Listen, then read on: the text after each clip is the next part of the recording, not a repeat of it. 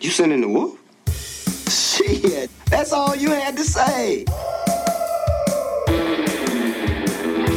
Get away from her, you bitch! Banana!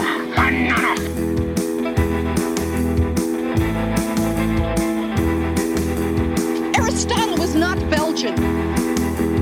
Fortune and glory, kid. Fortune and glory. You're not even interesting enough to make me sick. It's only an island if you look at it from the water. I'm your density.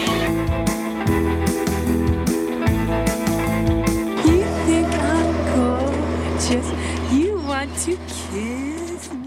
Hello, everyone, and welcome to Sending the Wolf. My name is Clark Wolf. Thank you so much for joining me today. I'm very excited to get this episode to you. Today, I am speaking with host, podcaster, producer, and all-around wonderful woman, Blair Bursey. And I've been teasing this episode for a little while, so this is sort of an informal part 2 to last week's episode with Christian Harloff, where we talked about Raiders of the Lost Ark. And today, Blair and I are talking about Jaws. And, it's been really fun. I recorded this episode and Christian's episode just a couple of weeks apart.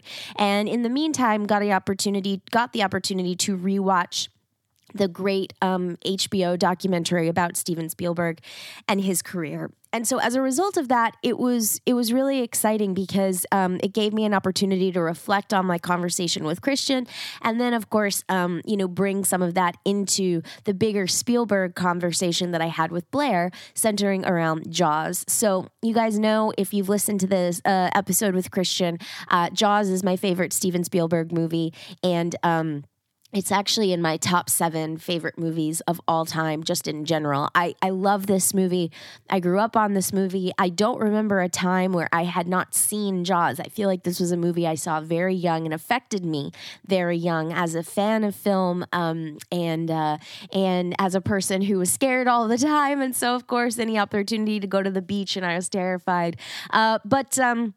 This to me is an iconic movie. It's a classic. It's perfect as far as I'm concerned. And I'm so surprised that it's taken this long for somebody to pick it. But I'm really, really glad that when it came down to it, the person who picked it was Blair.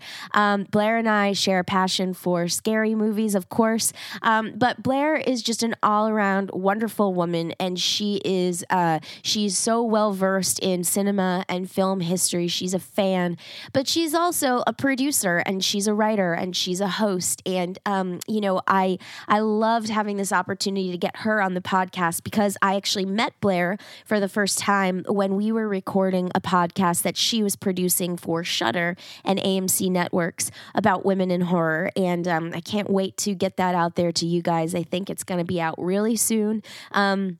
I know they're putting the finishing touches on it now, but we had so many conversations for that podcast on mic and off mic that our sensibilities are so in line, and Blair has such an incredible take and spin on the way she sees film that I was thrilled to have her come on to my show, and that we were talking about one of my favorite movies. And this is a really, it's a really chatty episode in a good way. We have a lot of great detours talking about film and pop culture across the board that I think you guys are really going to enjoy.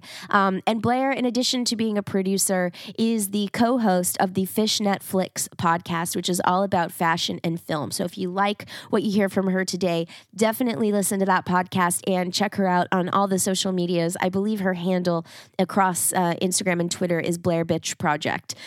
She's awesome. Definitely give her a follow and keep up with what she is doing. So here we go, part 2 of our informal Spielberg series, I guess. This is Blair Bursey talking about Jaws.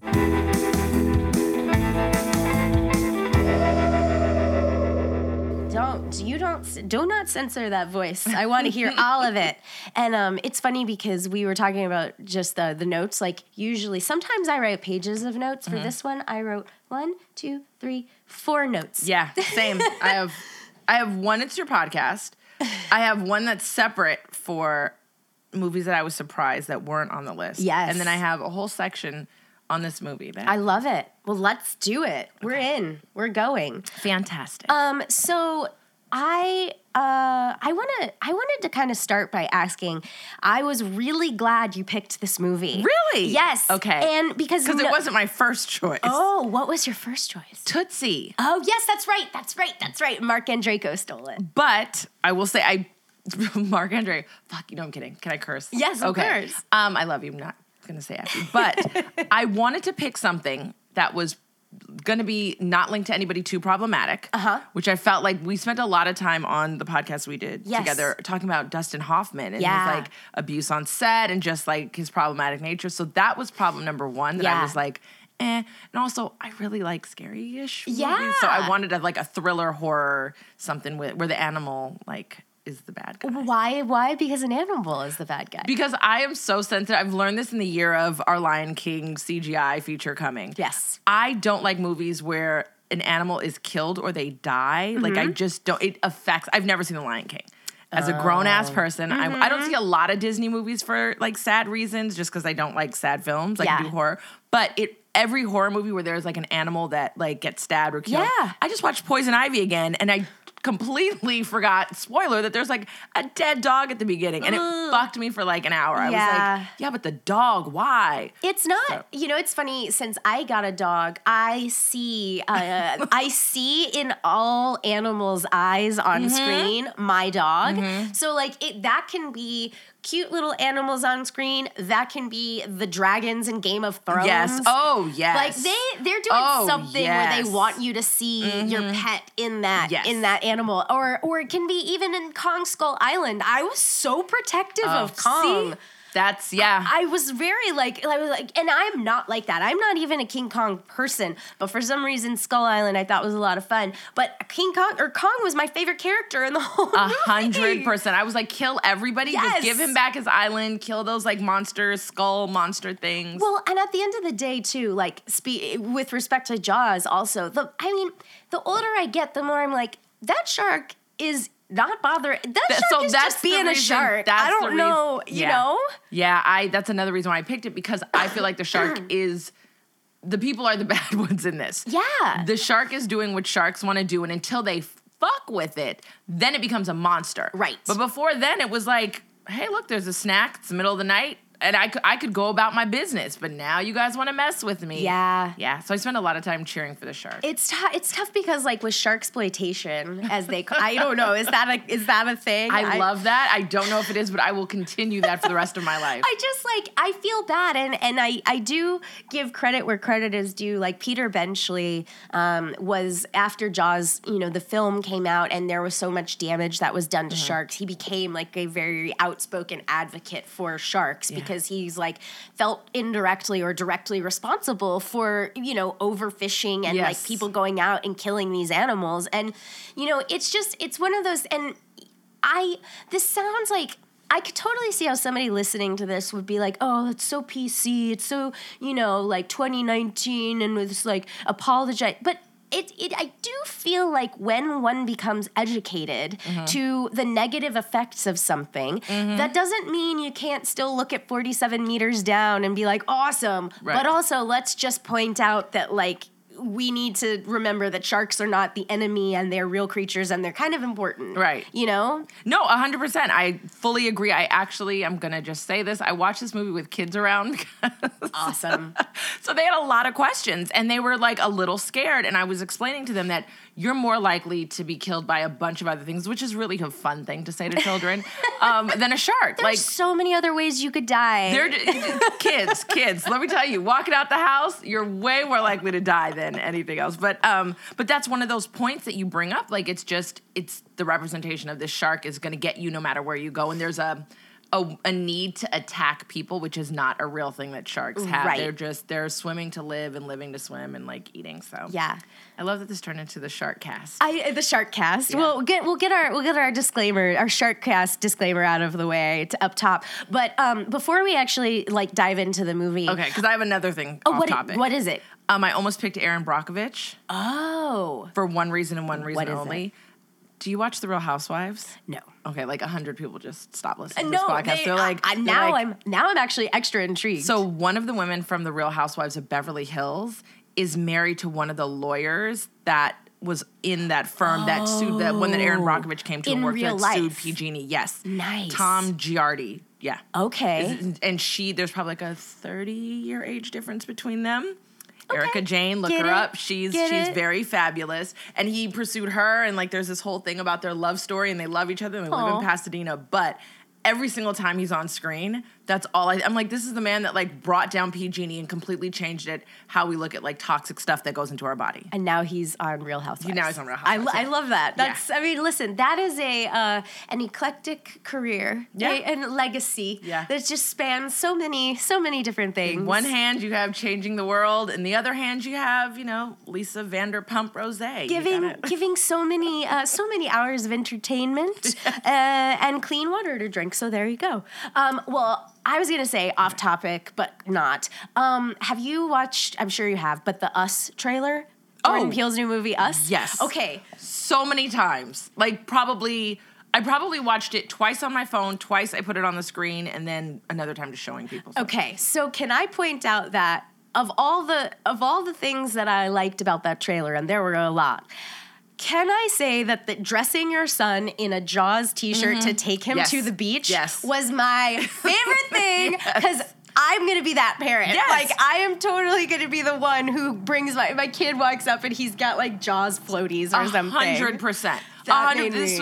And by the way, that's exactly what it looked like when I was showing the kid, like, kids, they were, like, the same age groups. I love it. Probably, like, sunk into my brain that would be okay from the trailer. Yeah, that, Jordan Peele is brilliant. That movie's going to be so good. I'm very curious. Yeah. Do you have any theories about what, like, it's actually about? I didn't have any on my own. The internet has brainwashed me. Ah, okay. So it taking place within the same universe as Get Out. Okay. People have come up with two theories that one, this is a version of what happens once somebody's within the body, and it kind of it reacts inappropriately. So like maybe they cloned, and this is like either a version before. I think they said a version after. I'm trying to think of where they, like in the timeline. Yeah. So this is like another version of trying to get within people's bodies and the cloning not working out, which I kind of could understand because there's a whole scene with like lab bunnies. Yeah. So like there's like a test bunny situation happening. So that was the one theory that I was like, I think I might believe a little bit more. Okay. I don't remember the other one now. And we know for sure that they're in the same universe. Not 100% sure. He mentioned that that's what he wanted to create, like this universe. Okay. I'm wondering if we're getting at an us versus them, because it's called Us.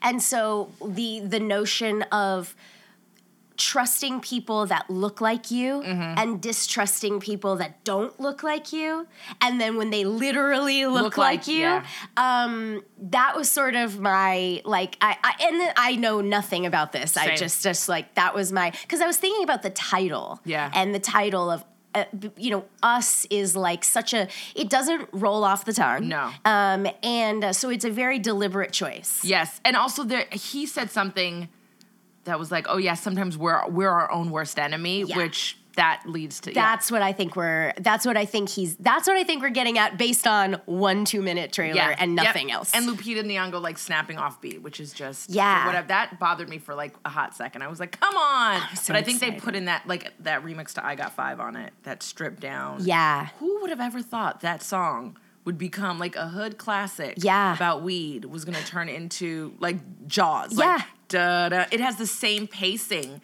So it's really cool. It's been really fun seeing like people's reactions to it, and I'm very curious. I hope they don't release anything else. Agree. I hope, because that's what when I saw Get Out, I had zero expectations, except I knew it was about African American life and culture within this bubble of being transplanted. I didn't even know where it was. I think it's northern, like Connecticut or upstate Vermont, New York, or something. Yeah, but at the time I had no idea. This, at least I know, is Bay Area. Like this takes place up north. Yeah, so I have a different. But once you start learning these things, it kind of shapes how you see things. Yeah. So yeah, I can't wait. Yeah. And I agree. I don't need to see anything else. Yeah, nope. And I have a feeling too that if Jordan is as involved with the release of the film and the marketing of the film, which because so for our listeners at home, a lot of times directors have very little control over the promotional materials for their movie. For instance, my friend Neil Marshall, when the new Hellboy trailer came out, he was horrified. He on Facebook was saying like, that is not the movie I made. Wow. And I'm, marketing is marketing. Yes. But then you have some directors like Gore Verbinski. He is so really like A Cure for Wellness is a good example. I had him on a show I was doing at the time, but I had to go through so many different people, not in your traditional studio way, like to get access to him because he was so protective over what got released. And if you watch the promotional materials for A Cure for Wellness and then you watch the movie, the whole second half of the movie is not in the promotional materials. and that was shaped and created. He wanted to make sure. Exactly. Yeah. And so with Jordan, I have a feeling that He's definitely. that was probably part of the deal is like, hey, you want my next movie? Right. Great. I am going to oversee this, and this. And I think he also gave very clear instructions on who got access to it because God bless him. I've never in my life seen a more diverse and well-rounded group of people getting their first rounds of like PR materials. Yes. I was so happy. I mean, there are people who have been in this game decades longer than me, and still, every time I get something, I'm amazed. I'm like, why? Same. Don't they I'm have on no list. Right?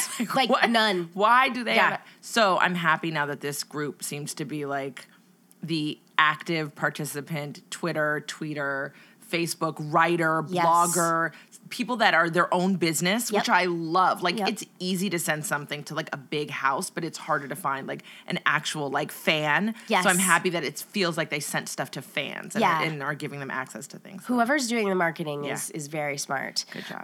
And speaking of marketing, Jaws. One thing that I did write down in my 4 notes that I took was how it strikes me that if you watched this movie today, and I mean, we could have this conversation literally all day long about if Jaws was made today, right? Yeah. We talk about it, and I'm sure, with CG and visual effects, I'm sure our listeners have heard, the argument of, well, yeah, Jaws wouldn't have worked. It wouldn't have been the movie that it is because the issue was the shark. And Right. so that changed the way that you shot everything. Well, if you have a CG shark, you could just shoot it however you get the Exactly. meg, right? But that said, I notice how there are so few young people that are in. Now, granted, like Dreyfuss was 28, Yeah. around. So he's He's their young one. They referred him as like college boy. Exactly. And I was like, he looks like somebody's daddy. Exactly. Yeah. But it is not a summer blockbuster action film that is obsessed with youth. Yes. And teenagers Yes. and and sex appeal essentially. Like this is a character drama. Yes. And I truly appreciate that, and I think it's part of the reason why the movie has endured, because it is a character study of these men at different parts of their lives. essentially. Absolutely. Oh, yeah. And you have the good tropes. You have the old sea captain that's surly. You have kind of the working father that is changing his life and just has his own set of vulnerabilities and Yes. fears and just wants the best for his family. And then you have the go-getter, like the hungry, nerdy, kind of cute, like Richard Dreyfuss can get it. He was cute. He was cute. This So is it's the cutest he's been. And he's passionate, and he's not condescending, but he's cocky. It's a nice combination, and any of those characters pushed an inch further would have been comedy. Yes. Would have been over the top, would have been a little too much. But they're just at that line of extreme depth to each one that it's perfect. Even the mom. Lorraine Gary. Yes. Fantastic, because she could have been hysterical. I mean, there are so many ways that could have played out, but she didn't play it that way. It was very nuanced and honest and real and balanced, considering that there is a, huge mega shark coming to kill your family. Yeah. This could have gone into hysterical woman, and it didn't. Yeah. It went to supportive, understanding realist, and I appreciated that. Well, and the realism too, I think, extends to all of the casting in this movie. Again, like, I watch this movie and I see real people. Oh yes, when the baby was crying on the shore, like I feel it's like so sad. Yeah, I was like, that child does not know what's happening, and they are really crying. That's that not little acting. baby is, I love the little boy that plays Michael. Mm-hmm. I think he is just so. In addition to being adorable, he is this. Spielberg finds children so good at that are just. the eyes. It's the dog eye thing. Yes. You look at those kids, and even though I had the same thing with Haunting of Hill House. Yes. I usually am like, kill the kids, don't care. They're little, they haven't experienced much, get them out of here. And every time I looked at those kids, and the same with, I'd say most kids in Steven Spielberg. Yeah. When you look at them, it's the same thing. It's the cutest, deepest, most interesting Yeah. part where you're like, look at this little human. This tiny human is cute and worthy Yes. and smart and fun. So yeah. Yeah, they're really, really sweet. And also, I think when you're invested in that family, and speaking about, the mom, I feel like, again, if this movie were made now, even if you want to cast a strong, quiet character actor type like a Roy Scheider, you cast probably a young, hot Yep. mom, Yep. and it's like, no, these look like real people, that yeah. and that therefore you are more invested in. Yeah, and same with every person that lived in Amityville. Yes. Every person that lived there was tan. I'm trying to be politically correct with how dark that these people were. Yeah.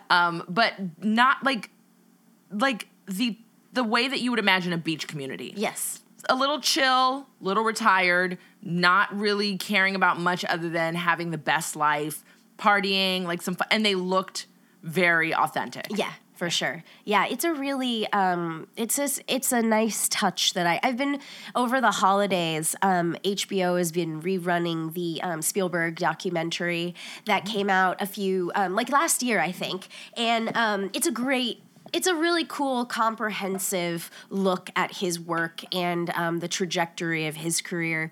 And it's not perfect by any means, but I think for considering that it was made and that he sat for interviews, it's does a good job of being critical, and placing analysis forward, but also celebrating his legacy. Yes. And this is a movie that is it's shocking to me that Spielberg was, again, 28 years old. That is, because for my money, I think Jaws is perfect. Yes. I really, really and truly think that as an action film, as a thriller, as a character study, as a summer entertainment, yes. I think it's perfect. And the fact that he did this so young is it's where you get to see his brilliance, because I think it's the same, the Richard Dreyfuss character is Steven Spielberg to me. Yeah. So smart and so sure, doing something different in an environment where people have done the same thing or a similar thing or are familiar with one way of doing things, and brings in another way to look at a situation. Right. And I feel like that is how he approached this film, that this could have been straightforward, this could have been above water, there are 100 ways to do this, and the things that he did differently and the things that are his through his lens make this movie make a lasting impression. Those are the moments that you remember. I mean, amongst other things. Yeah, no, I agree. And it was in this. It's funny too, because the production trouble on this movie is notorious and famous. But just for a little context, one of the things that I really enjoyed from the Spielberg documentary when I was rewatching it was George Lucas talking about trying to get Raiders of the Lost Ark made, and how. They Another had a great one. Yeah, so good. And for our listeners, I think our episode's going to come out before, maybe it won't, but Christian Harloff and I talked about Raiders. That was his movie. But Lucas was saying how he was taking that movie around, and the studios either flat out said no, or they said, we'll do it with another director because Steven Spielberg was known for going over budget and over time on not only Jaws, but on Close Encounters. Yeah. And so they didn't want to, they were like, we're going to set, if we give you $20 million, a $20 million budget, it's not going to be a $20 million budget. Right. And it was a gentleman's agreement between Spielberg and Lucas saying, I promise you, as my friend, as your friend, I will adhere to this budget. We will not go over. We will, and he didn't. And so, but it is amazing how far that he has come in just such a short amount of time with respect to this movie. Yeah. Yeah. I didn't know that. That's so funny that they were giving him shit for going over budget. Because now we hear that's like a normal thing now. Right. It's like, so at the time I'm like, but he did make Close Encounters and he did make Jaws. So I'm like, a studio can figure it out. Yeah. But they're like, why would we want to work with this guy when he's difficult? Right. Which is, or and it's like, yeah. I mean, brilliant. in some ways I don't disagree because it's like, make your movie adhere to your budget. Deliver on time. Exactly. But at the same time, these are two masterpieces. Yeah. So. I mean, I guess it could have gone he could have faded off into the sunset and they would have been like, he was that guy that went over budget on two films and they never worked with him. But do you have a favorite scene or a favorite moment in this movie? Yes. It's fine to jump to the end. Yeah. When Richard Dreyfuss reappears, because the first time, and then I think I must not have watched it, I don't know why I just assumed that, that's what we're supposed to do is assume that that he dies and that when he shoots the compressed air that it's part of his back. Whatever. I don't know why I can't talk about scuba diving. I'm like an instructor. I know these things. Are you really? No. Oh, I was about to say, hell no. I would never scuba dive. Hell no. We need to take a detour right now because I need to know all about this. That's me being like tongue-tied. But so when he reappeared, I remember the first time being like giddy clap, like young enough to be like, oh my God, yay. Yeah. And then I remember seeing it again. I think we watched it, once again, at summer camp. Oh, I think amazing. we had one of those times where it was like we were supposed to do something else and it rained. So they were like, teenagers were like, let's put on Jaws for these kids. And same reaction. And so that I looked forward to that moment. I looked forward to seeing it with the kids again because I knew that they were going to be so excited. And it was so funny to see them be like, wait, he was dead. And I was like, no, he was hiding at the bottom. He had his air. And they just couldn't understand. And they were like, they're friends. They lived. Yeah, so. That's sweet. Because you mourn him. Yeah. And then you're like, okay, now everyone's going to die. Now that this is happening, this shark is eating, one by one, is going to eat the boat and everyone on it. So you give up. Yeah. You think this is going to be like a situation. Same thing with I felt that way about Cujo, where I was just like, so nobody lives? Like, what's happening here? So that part is my absolute favorite moment, aside from the bobbly, bloated, dead guy with I still couldn't look at it fully, but there's his eye is eaten, but there's a shrimp in it or something. There's something in his eye. I don't want to look at it fully, but that's my favorite scene. This is definitely a movie that probably my favorite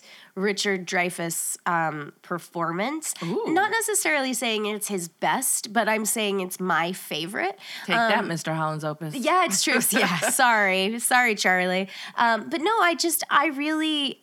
This is, to me, Dreyfuss still being Dreyfuss, and you're right. He's energetic. He's but it works within the character, and it doesn't feel like it's too much because the scope of this movie feels massive because it's the ocean and it's large predators, and so in theory, when you put Richard Dreyfuss on a beach, he can go as big as he wants. Right. But at the end of the day, Robert Shaw as Quint is always going to be bigger. Yes. And second of all, he's dwarfed by the scope of the film. Yes. And so for me, it works. And I also, I talked about this on this show. We did Close Encounters with Scott Mantz. And but I just loathe Roy in Close Encounters. I really don't like him. I don't like. My mom loves Close Encounters. Really? I do not like Close Encounters. Also, don't they kill a bird or a rabbit? I feel like there are multiple animal deaths. They kill somebody. Yeah, or something. They take the bird down first. Oh, I don't know. A rabbit. They kill. There's death in there. Yeah. But yeah, for whatever reason, and I know it's not a nice. I mean, I think the score of Close Encounters is probably the only thing I take away from it. Just Yeah. like the audio cues and stuff. That I really enjoy and I respect, but I don't like Close Encounters as a film. Yeah, I don't either. And I think it's because it hinges on, for me at least, it hinges on Roy. And he's just, to me, such an unlikable character. Totally unlikable. And keep in mind, coming from a kid's perspective, there has to be either warmth or humor Yes. for kids to understand. That's why I think people are like, well, when you get older, you'll appreciate it. I'm older and I still don't appreciate Well, it. yeah, because I think he's a despicable person. I mean, like, and again, if Scott Mantz were here, he would say, Clark, no, I love Roy. He's great, blah, blah, blah. But with respect to the Dreyfus of it all, like, you know, and again, it's not a criticism of any of the performances. Right. It's just, I like Richard Dreyfuss in this movie. Yes. He's doing his thing, but he has great foils to sort of balance him out. Because also Roy Scheider is so stoic. Yes. In a lot of ways. Oh, yeah. He's a nice minimalist approach to being the lead in a film. And he does such a good job. And he's so... Do you know what I realized? That as a kid, I think I thought that was... And this could 100% be from going to Universal Studios. I think I thought that was Anthony Perkins. Oh. I realized that, like, I was like, growing up at one point, did I think that this was the same person? But... I could see that, but though. in the ride, like, you go from the water to Bates Motel. Yeah. And you can see him in the window, so I'm wondering if that... I don't know, but that's the level of, like, minimal... but a deep emotion that we get from this film. Well, and also it's a very, you know, I always say this, but Brody reminds me a lot of my grandfather. And he's in that he's still and he's quiet, but he's funny. Yes. And he's likable. Yes. And he's not cold. No. You know, which I appreciate because I think that, you know, when we think about you know, strong-jawed leading men. Oftentimes they're cold or they're aloof, but Brody's not like that. No, he's Brody's involved with his family. He's talking with everybody. You know, he's a really cool character. And I respect his ability to adapt. Yes, I think that they brought up a lot of points that in other films, they'd be sticking points. Yeah. He doesn't get in the water. He doesn't like this. He's from the city. This is new. And that would have been a problem. Those are lines that give you context to his character, but they don't stop the progression of the story at any point. Right. We know he does not like the water. We know he's new to this city, and he's still working with what he has, like the dumb fuck deputy that's like out there like smoking and not paying it. Like he's dealing with this, and it's never like we have to move, because at one point he says we're going home, and she said back to the city, and he was like no, to our home here. And you can even see like that is a natural way of thinking, because I in line with the character thought the same thing, like, oh, he's like, we're getting the hell up out of here. And he's like, no, we live here, I have a responsibility. And that kind of, you get all of those notes without being hit over the head with it. And I appreciate him not having to do the monologue of, I don't give up, and I'm, you know, like, I'm the sheriff, and like, we didn't get any of that. You know what I just realized is, because I was thinking about Brody and how Brody is, he's a sheriff of a small town. Yeah. So he knows everybody, right? Yes. That's small town politics. And then you think about the Murray Hamilton as the politician or as the mayor. And who's well dressed. I have a podcast that does fashion, and I took a picture of his suit, and I was like, with the anchors. Oh yeah. I was like, we might need to do an episode on Jaws and the fashion. I like the way that I like all his suits. He has like those, the seersucker or the. But it's colorful. Yes. Yeah. I mean, listen, if nothing else, he is a well-dressed mayor. Maybe not a good mayor. By the way, one of my favorite internet jokes is it's important to vote. Don't forget, even the mayor in Jaws got reelected because he's back in Jaws too. There you go. Yep. Jaws too. But as we were talking about it, I was thinking about, you know, how Brody, I was about to say, he's almost like a politician. And then you go, oh, but he's not a politician, because, you know, we see the politician. But then I started thinking, and it's like, he kind of reminds me, this might sound really crazy, but Brody kind of reminds me of a Barack Obama. Oh, I see that. Like, he's strong, he's smart, he's 100%, cool. 100%. But he but he cares, but he's thoughtful, and he knows all the, he makes you feel like he knows you. He likes a good drink. Yeah, likes a good drink. You know what? Right. I think you're the first person ever in the history of cinema to make that comparison. And now, between Sharksploitation and this, I mean, we're breaking ground here on the pod. This is great. Chief Brody is the Barack Obama of Amity Island. I love That's what I'm saying. I don't know. It's just there's a type of it's 100% strong, true. cool man that I feel like they both are in terms of leadership. Yes, and you don't. It's the trust that you give without them needing to spell it out. That's right. I feel like with everybody else within this movie, they have to spell out their qualifications, what they're going to do, their plan, what their motives are, and we just trust him. Yep. He's us, but also leading us. Yes, that's right. Yeah. He's such a cool character. I love him. And what else are in your notes? Nothing now. I have stuff for later. There was something, I took a picture of something that I wanted to talk about. Let's look. Let's look up. I want to see, is it the suits? More suits? Oh, it might be. Suits and more suits. Let's see how many pictures I have of suits. So many bathing suits. So many seersucker suits. I know I was thoroughly, I have 4 pictures. I love of it. the suit. Yep. I love it. Yep. Also, Yeah. Richard Dreyfuss dresses up. Yes, he's got his blazer on in the summertime. Yes, he does. I do like the way that they're all dressed. It's, yes. I remember what it was. Okay. Youth as fodder for the shark. I know that there's the moment where the mother is like mourning her son. Yes. And that's fine. But I was so impressed with the fact that, I mean, aside from the dog that goes missing, that kids were thrown out there. Mm-hmm. And especially there's like that fake out scene where you think it's coming for the kids. Yeah. And adults are like pushing kids down to get out of Yes. And I enjoyed that because I feel like we live and we operate in a more, and rightfully so in a lot of aspects, but in a more PC approach to certain situations.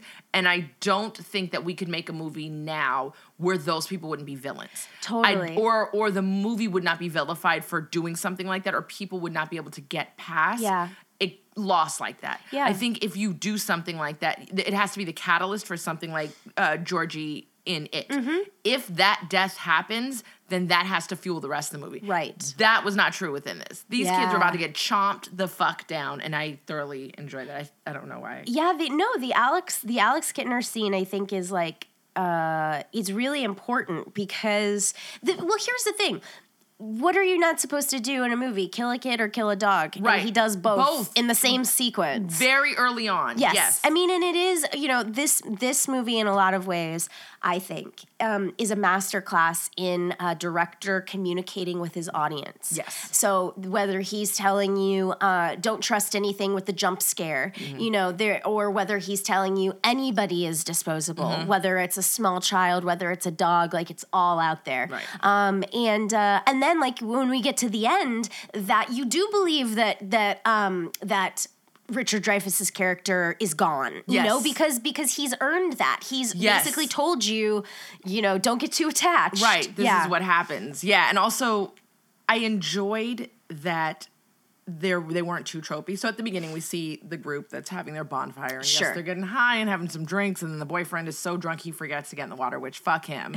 But she jumps in and swims all the way out there. Good going, I know, girl. right? I was Michael like, wow. Phelps of like weed smoking. I was like, who in the fuck gets that high and just swims that far out? Chrissy needs to go. She is. She's like Michael Phelps. That's Michael Phelps' mom, essentially. I mean, hey, Michael takes some bong rips. Yes, he does. But that was like the giveaway. But then in the end, it's like anybody else within. Once you get into the sharks territory, then anybody can go, and I enjoyed that. I appreciated and that. also putting into your mind that because if you also think about like the man-made structures that go out onto the water that are destroyed, whether it's the orca and other boats, or we are to believe that this shark demolished a dock. Okay, yes. And pulls it down. Yes. Okay, so that was another note that I think that was the dynamite. So I'm not thoroughly sure. Like, maybe this happens in Maine or up north. Or it's just like that part felt to me like the most like yeehaw, Wild West, out of control, mass hysteria. Sorry to say it, but like old good old boy American bullshit. Yeah. Where they were like, $3,000, let's go, kill us a shark. And they're chumming there's like boats full of men that are about to like capsize. It looked like fucking Dunkirk for shark killing. It was like, they were like hanging off the side of boats, chumming the water, throwing dynamite. I was like, what the fuck are you guys doing? Like, and keep in mind, this is like a sea-bearing community. Yeah. So we're not talking, they didn't go to like the local college and say like, hey bros, like, let's go kill. These are people that make their livelihood or at least part of their lives are spent on these vessels. And they're just like, fuck this shit, which that was the part that I was like, I need more as like establishing character context here because they said shark and money, and y'all jumped in the water like some fucking fools. Yeah. So then at that point, I'm like, eat everybody. But once again, when it's brought back around, that's not who gets it from the shark. It's all of these like innocents that are on the beach that are trying to support Amity and not scare people and live their life that they've known like clockwork. Summertime comes, it gets hot, we get in the water, this is how we live. Yeah. I feel like could have been more to explore on not being able, like, for a community that is their, like, internal clock and how they live. Yeah. Not being able to get in the water for them was probably, like... a big deal. Yeah. Yeah, and it's that famous scene, the "Are you going to close the beaches?" line, and they do try to sort of let us know in that one scene, but I agree. It would have been there are great character beats and character moments, like with the people on the beach or in various situations, whether it's the secretary talking about the fence getting destroyed or whatever. But yeah, the really feeling the livelihood and that this is important. But then again, I wonder if it's because at this time in the 70s, you know, the notion of a local economy maybe made more sense to the widespread audience, right? Because to me, the idea of if the beach was closed for a week or something, and that destroying everything, those are some high stakes. Yes. So but again, I'm from a suburb in Atlanta, and I live in Los Angeles now, so it's not, you know what I mean? Yeah, it's interesting that it was. I would venture to guess that would be, it could cripple them if they let it go on any further. And the mayor was kind of like, hey, Stu, you getting in that water? Oh, Come the fuck on, man. I need this favor. Like, get in the water. But at the same time, it was interesting because they don't explain it in that way. Yeah. Like, it wasn't like the fishermen were like, I need everybody, like, you guys are ruining the ecosystem, or we need to get back on our boats. Right. It was straight up the vacationers and, like, kids on, like, spring or summer break. Yeah. It's I'm trying to see. Let's see if I have any other notes. I'll just say for my audience, I don't need to hear me say it a million times, but my favorite scene in Jaws is the scene at the kitchen table with Brody and his little son Michael, and they just sit there and they look at each other. And I say it all the time, but I'll say it again. If that scene was in a movie now, it would. Studio execs would try a horror movie now or a summer blockbuster now. Yes. The notes would be move it along. We got to get to the next thing, got to get to the next thing. 100%. That scene does not need to be there. Right. But it needs to be there because we need to know more about Brody and you know. Yeah, and it says so much, and as a viewer, I appreciated that moment because you can get into the whole, like, hungry hippos aspect of just, like, eat up all the people, hurry up. So it gives that moment of, like, no, these people have more of a life and what they're doing it for and why he's fighting and why we need him to come back to shore and why everything needs to be okay otherwise. Yeah. And the juxtaposition, too, just to call back to Close Encounters, the juxtaposition between the father and son at the table in Jaws versus the father and son at the table in Close Encounters is just miles away. But I do think that those are two of the most effective character scenes in both of those movies. Yeah. And he's already sort of using, for whatever reason, you know, father and son at the table, it has some triggers for Steven Spielberg. Yeah. But I want to let me run this by you because my audience is probably sick of they're probably like, Clark, you just say the same 5 things on your podcast over and over again. But Okay, so I have said before that I think that James Wan could be the next Steven Spielberg. Okay. Now, I'm not saying that he is now. I'm just saying that, given the trajectory, and from what I see in James's work and the progression I see in James's work, and now that he's directed this huge, Aquaman thing, and he's getting into blockbuster territory out of horror, and not to say that, Furious 7 wasn't already a thing, but anyway, I think that James could be. And I point that out because, with the Conjuring movies, the first two, not the Annabelle spinoffs, the Warrens' relationship is very important to James, and it's very important to Patrick and Vera. And there's a scene in The Conjuring 2 where, have you seen The Conjuring 2? Yes, and by the way, fun fact, I am an Ed and Lorraine purist stan, huge fan, love them, like, obsessed in the healthiest way with them. Like, had my mom take me to hear them speak at UCLA. Really? Like, yes. So I'm like a fan. So when I found out that they were doing these movies a long time ago, like, I was one of those irritating people that was like, that's not how Annabelle looks. That's not that's Lorraine would never, Jane, like this. My God, so I'm very happy he's created this entire universe with two people that dedicated their lives to, like, ridding the world of bad shit, whether you want to believe it or not. That's what I was about. So Yeah. you come down because there's so much controversy over them and the true stories and the real stories. Were they con artists? Did they believe what they said? And that's the thing that's so interesting about Ed and Lorraine is that, like, the Perron family, says that they helped them, or the family in the Conjuring 2 says that they helped them, but then you have other people say bad things about them. I got fucking family in Edinburgh. Well, fuck them. Yeah. Because they're fucking con art. No. I believe whether, and it's, they say you're not for everybody. Mm-hmm. I believe that some people, it's not like medicine. And medicine doesn't help. One thing doesn't fix everybody. Yeah. Some people need Western medicine. Some people need Eastern Sure. medicine. But I believe it's the same way. I believe there are people that had issues and were affected and afflicted by a presence, a thing, an energy, a situation, and Ed and Lorraine helped those people and tried to help as much as possible. I don't see anything negative within what they did. I don't see, this is not a situation where they stole or made money or,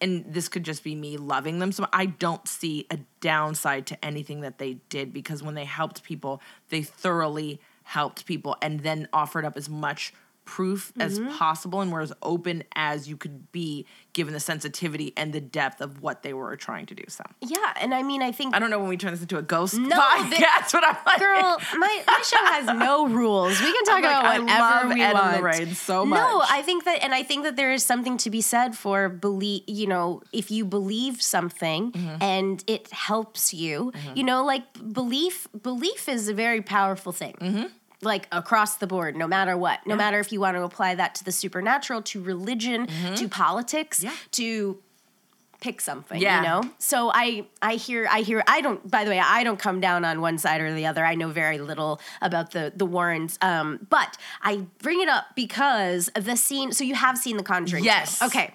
So the scene in The Conjuring 2 where Patrick Wilson basically, like, sings to little girls. Yes. And to me, that is the Brody and his son sitting at the table. Yes.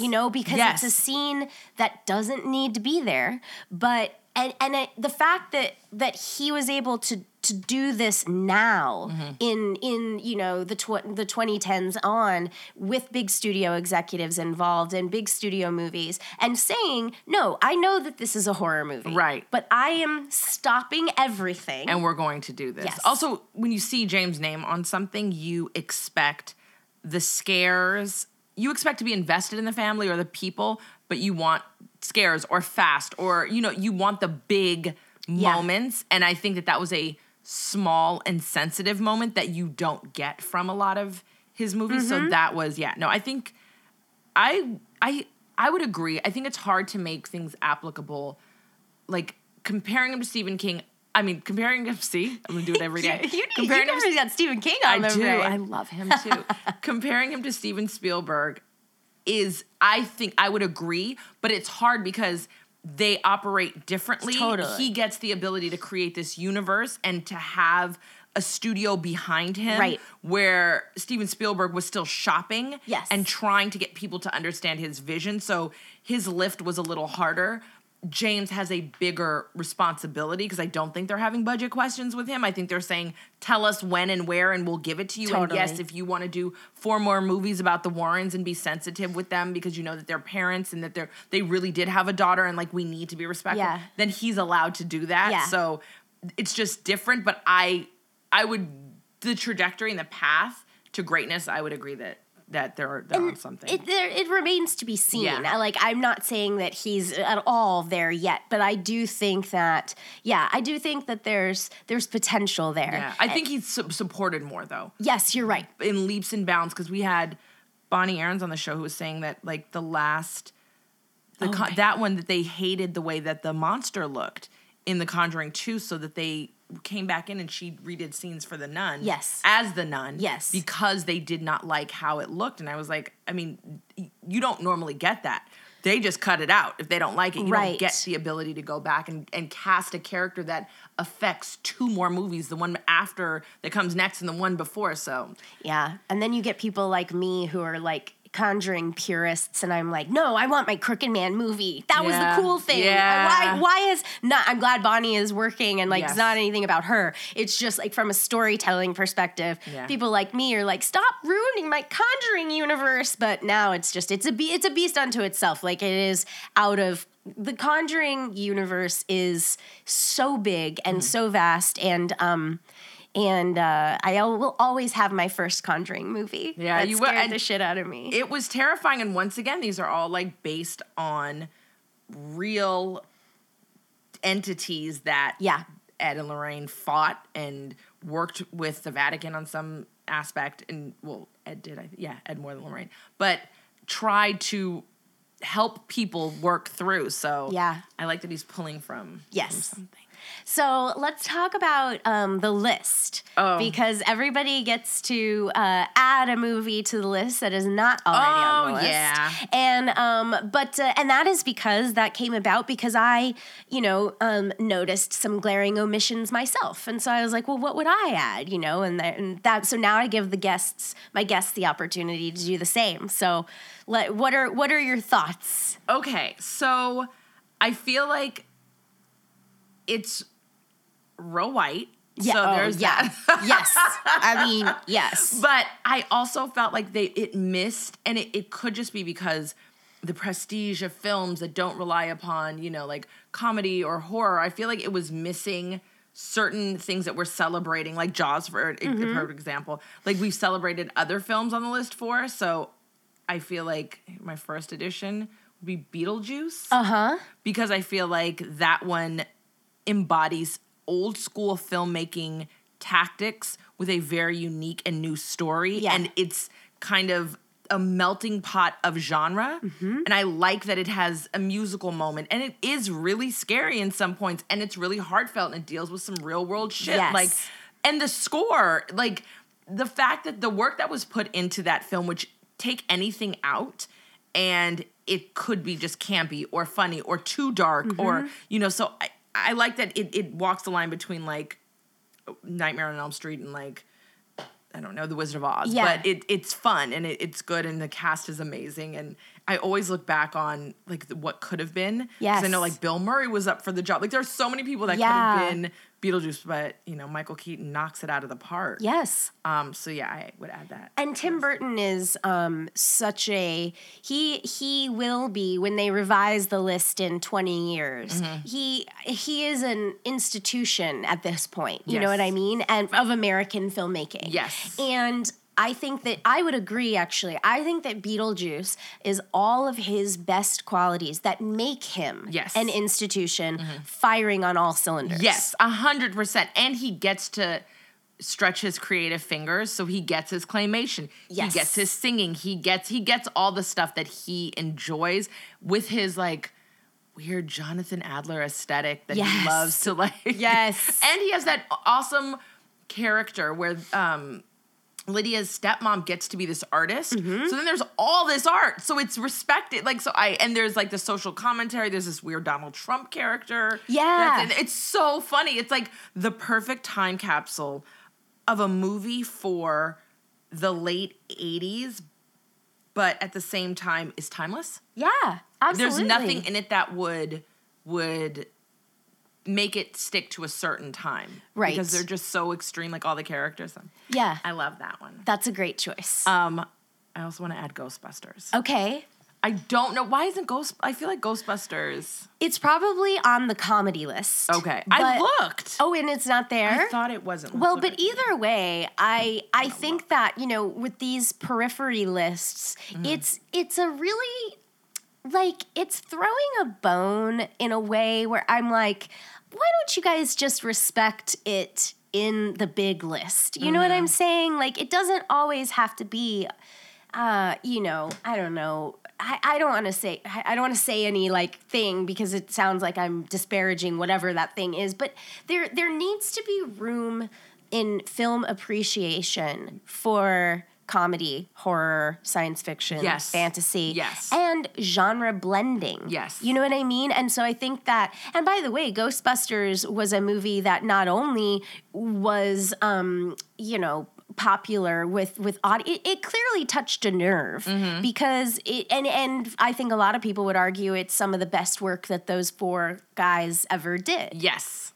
And yeah, and I think that to me it plays on all levels. Yeah. So it allows the city to be a character. It allows the monsters to be a character. It allows there's a big bad and a smaller bad. And so everyone loses and everyone wins in Ghostbusters. So, like, the city is fucked. Like, Peter's girlfriend's a demon. Like, but at the same time, we are all in this together.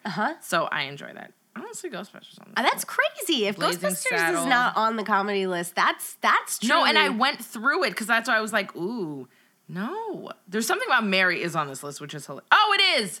There it is. Okay. All right, it's on the list. That's good. I take it back. But that's good though because it's like I think that there are Scratching it off. no we could put it on the big list though. I think that's like again these movies, these genre films deserve to be in the conversation, in the bigger conversation with the It Happened One Night and or the Some Like Maltese It Hot. Falcon. Yeah, exactly. Yeah, and I think we talked about this earlier, but just the whole idea of a boys' club that is also a white men's club, that is also a men's club, that I think as we progress and as we realize that the decision makers might not necessarily have been wrong, but definitely shaded by how they viewed things because of who they were. Yep. I think that we'll start to see a more inclusive list because, and I'm by no means the person to like point out which ones should replace which ones. Sure. I just know that it feels like it's lacking and missing some things, and that doesn't knock anything off the list. It just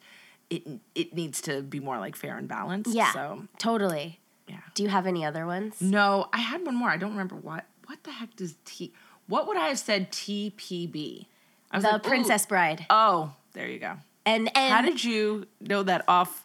I was like, Clark, Jaws, Arrow, TPB, question mark? Okay, wow, great. So judging by you're also the fact a mind that, reader. Well, the fact that you and I are basically the same person at this point, clearly, like after all of our conversations, I feel like we have very similar tastes. I was like, what was I? TPB? Why wouldn't I write something out? I didn't have the time to write. Yeah, the Princess Bride. Yeah, well, you came to me with Jaws, Ghostbusters, and Beetlejuice, so I know where I got you. I got you. The Princess Bride. I feel like that's another one that has in fandom and withstanding with institutions now garnered respect. Yes. And that's great, but I just want it I want it etched in stone somewhere because I meet people all the time that have not seen it. Really? And it's still it's just one of those things that it isn't extreme enough so that it doesn't make the top of one list or the other. Yeah, totally. So it's not a Jaws, it's not a Psycho, it's not even Something About Mary is still like one of those where you're like, oh, that was the first like 90s comedy to make. It has those first, and The Princess Bride is just perfect. Yes. In every way. So everybody, it's just one of those that like, I feel like if this was 40 years ago, like grandparents would be pulling out a book and being like, children, gather around because we're going to read this. Yes. And if it was, you know, if we all stuck to like VHS tapes or just DVDs, like, and there was no streaming they'd be like, kids, sit down. It's time to watch this movie again. But we don't. We've all like kind of like shattered and gone our separate ways with how we view our media and like imbibe and take things in. So that's why I feel like it's one of those movies that's so good that it's like slipping through the cracks a little bit. It makes me sad. Well, and I think too, you know, Rob Reiner, I had this conversation with my friend Sam about Rob Reiner's legacy. And because when I think about Misery, when I think about The Princess Bride, Spinal Tap, When Harry Met Sally, Stand By Me, there are just like so many incredible films there. And he's also a fantastic human being. An actor and comedian and so many things. But I bring up Rob Reiner because I think that when we are talking about the American Film Institute or we're talking about lists or whatever it is, it's almost like every director gets to fight for one. Yes, so if we're going to do a Rob Reiner, it's going to be When Harry Met Sally. Right. Or, you know, like, so they pick. Yes. And The Princess Bride is just one of those ones that gets...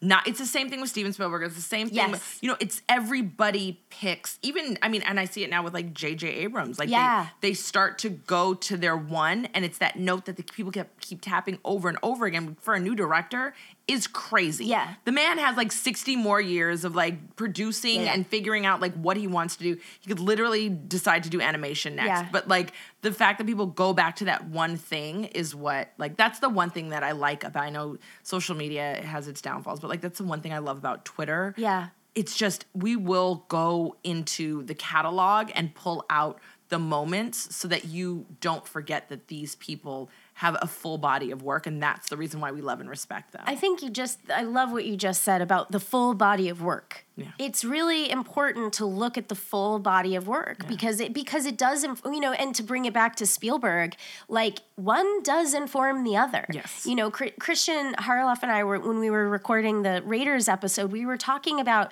that he works for a site called Collider, and they did like so they did a video essay of the top 10. It was just called Top 10 Spielberg Movies. And, you know, it's a talking head segment, and they polled the people in the office, and they figured out how to make a list. But the question is, like, top 10 what? Best, favorite, right, iconic, right? Like, what do we mean? And you know, one thing that they really struggled with behind the scenes was on their list, Schindler's List was not the number one pick because top 10 Steven Spielberg, but it was like number 4. Right. And they were like, how do we know that technically this is probably his best film or the thing, his legacy, you know, it's the most personal film, like all those things. But the body of work informs, you know what I mean? Yeah. It informs Schindler's List. And if he hadn't made Jaws, if he hadn't made Raiders, if he hadn't Close Encounter, 1941, if he hadn't done all these things and had all of these experiences, Schindler's List wouldn't have come out the way that it did. True. You know, and I think even The Color Purple, they talk about in the documentary how he was opening himself up for ridiculous criticism by trying to adapt that film. Of course. And how, you know, he chose to adapt the optimistic parts of the book and sort of leave out the more, you know, harsher parts of the book.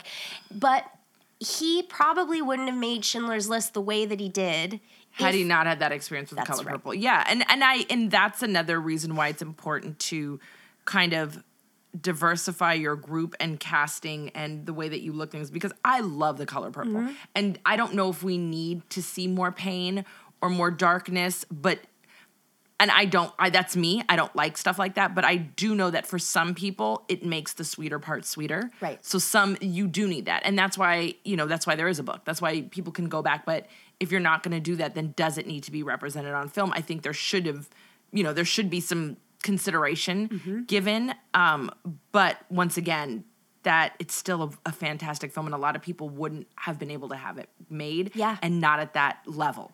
It would have gotten made, maybe, you know, half the people would have seen it, a fraction of the people. And now it's on, you know, it's tied to a man who will never not be considered one of the greatest. So it will always have a place. And for that, that wins for me. You know, I'm like that. He didn't have to do that, but he wanted to do that. And that's another thing that you have to look at. Like, a lot of directors are great, but some of the stuff either feels so personal that it doesn't make sense, or a cash grab. Yep. And I'm fine with a cash grab if it fuels something else. Mm-hmm.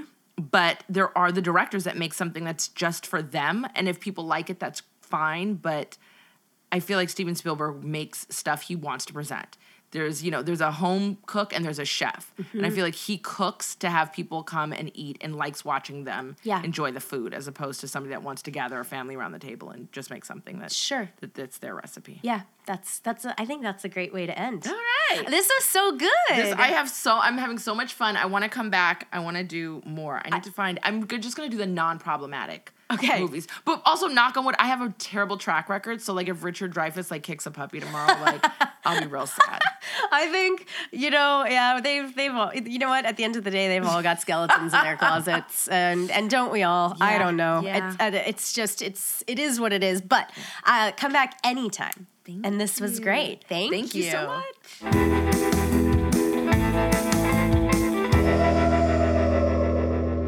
Alrighty, friends, that is going to do it for me today.